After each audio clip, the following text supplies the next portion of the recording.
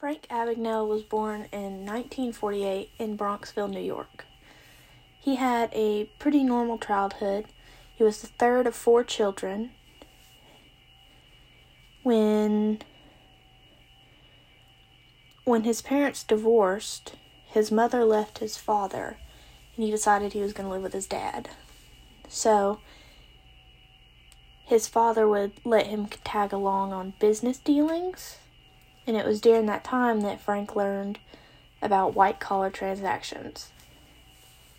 At the age of 15, he got caught up in petty crimes, including shoplifting. He grew tired of those and stole his father's gas credit card to make a profit. He got away with it until his father got the credit card bill, which added up to thousands of dollars. His mother sent him to a school for wayward children and left home when he was 16. He had little in his bank account and no formal education. He altered his driver's license to make himself 10 years older than he was and exaggerated his education. He got better paying jobs but barely made ends meet.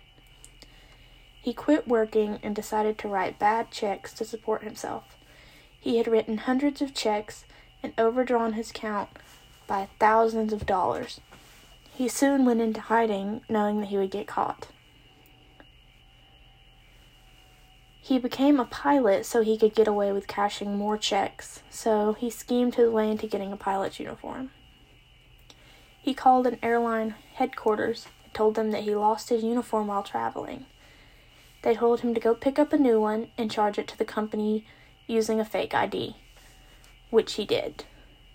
He then learned all he could about flying by pretending he was a high school student doing a student newspaper article on the airline company.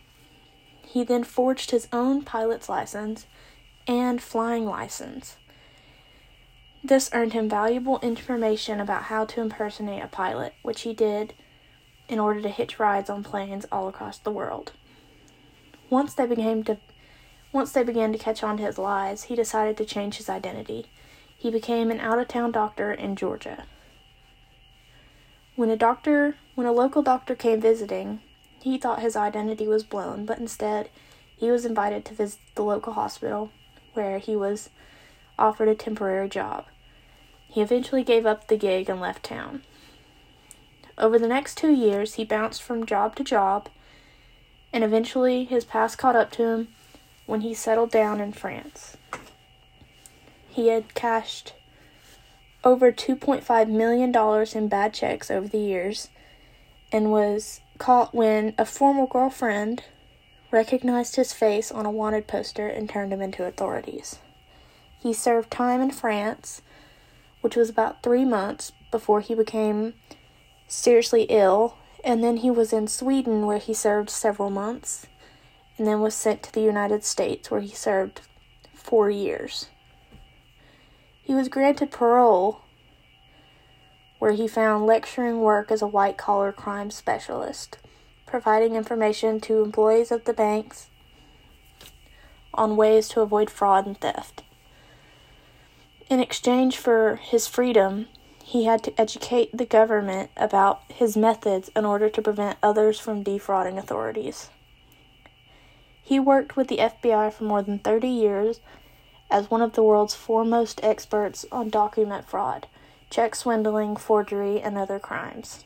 He started his own company, Abagnale and Associates, which educates others on how to avoid becoming fraud victims.